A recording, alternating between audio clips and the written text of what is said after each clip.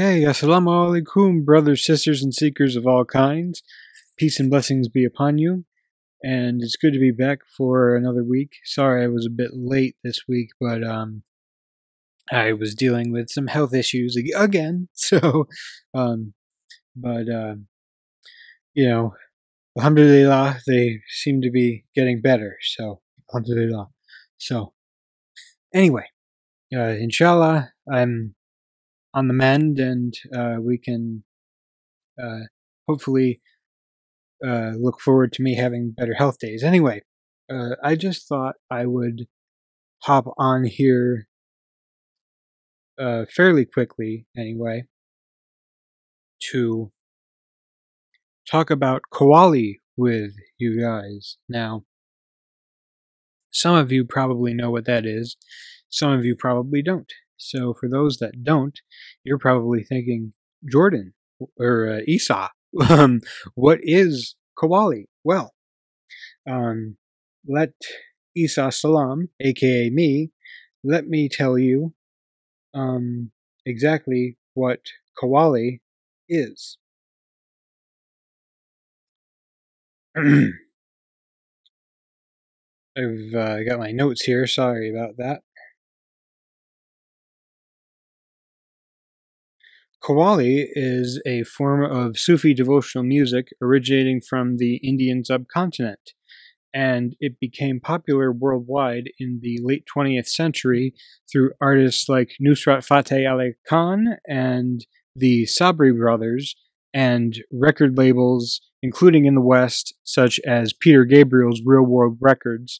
And earlier in the podcast, before I had a clear direction, like I do now, I did make sure to credit Peter Gabriel with influencing my musical taste and making me aware of international artists and scenes and turning me on to those. So huge credit to Peter Gabriel for turning me on to things like Qawwali music as well. So anyway, Real World Records from Peter Gabriel is largely responsible for popularizing the genre worldwide, particularly in the West, because Peter Gabriel is English, so there you go.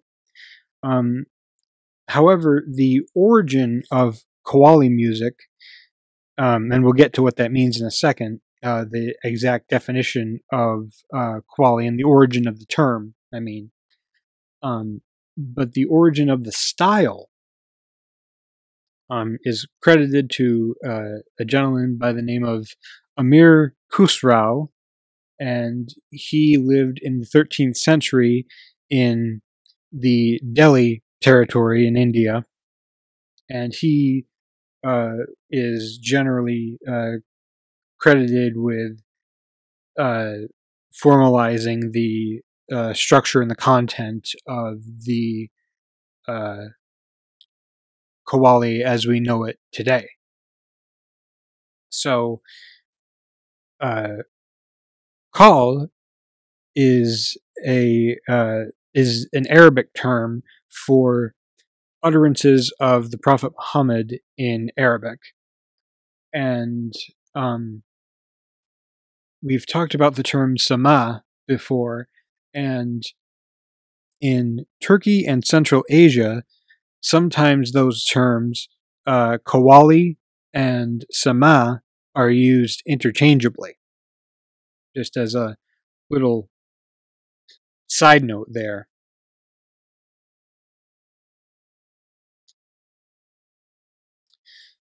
And today, the lyrics are usually sung in Punjabi, Urdu, which is, I believe, the language of Pakistan, or Hindi, and are based on old Sufi themes or poetry, such as Rumi or Hafez, and other Sufi poets and saints in that ilk.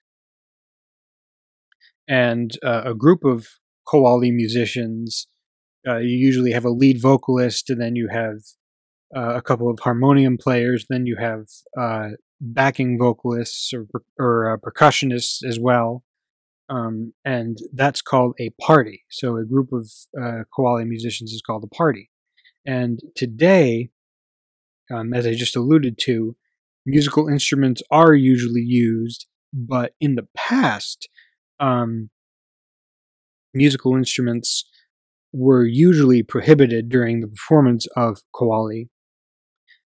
Because, again, as I've talked about before in an earlier episode, the subject of music has long been or the topic of music has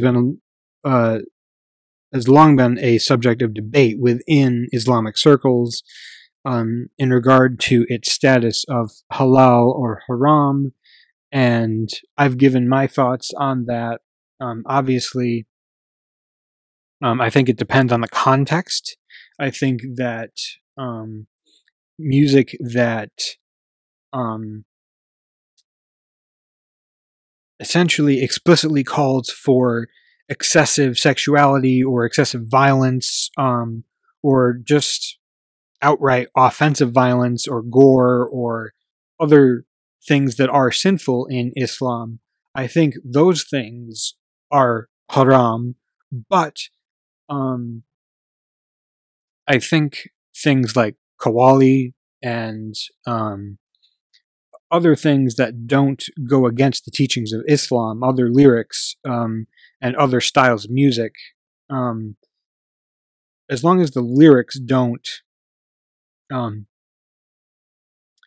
advocate for things that go against the teachings of Islam,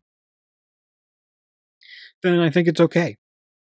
So anyway, let's move on, shall we? So, as I said before, today, musical instruments are usually allowed. Again, there's the harmonium, the tabla. It's really amazing music, and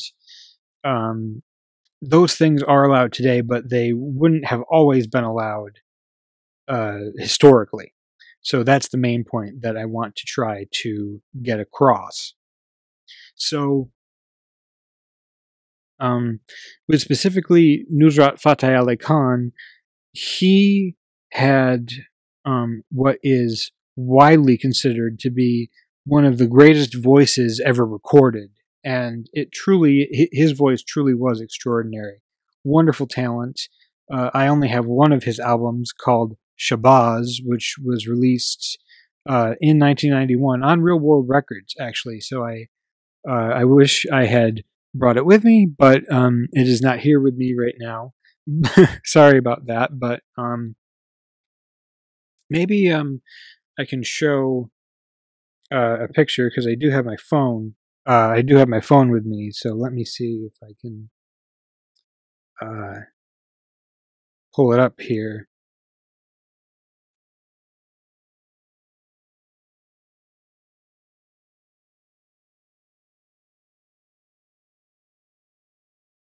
Just give me a minute. Bear with me.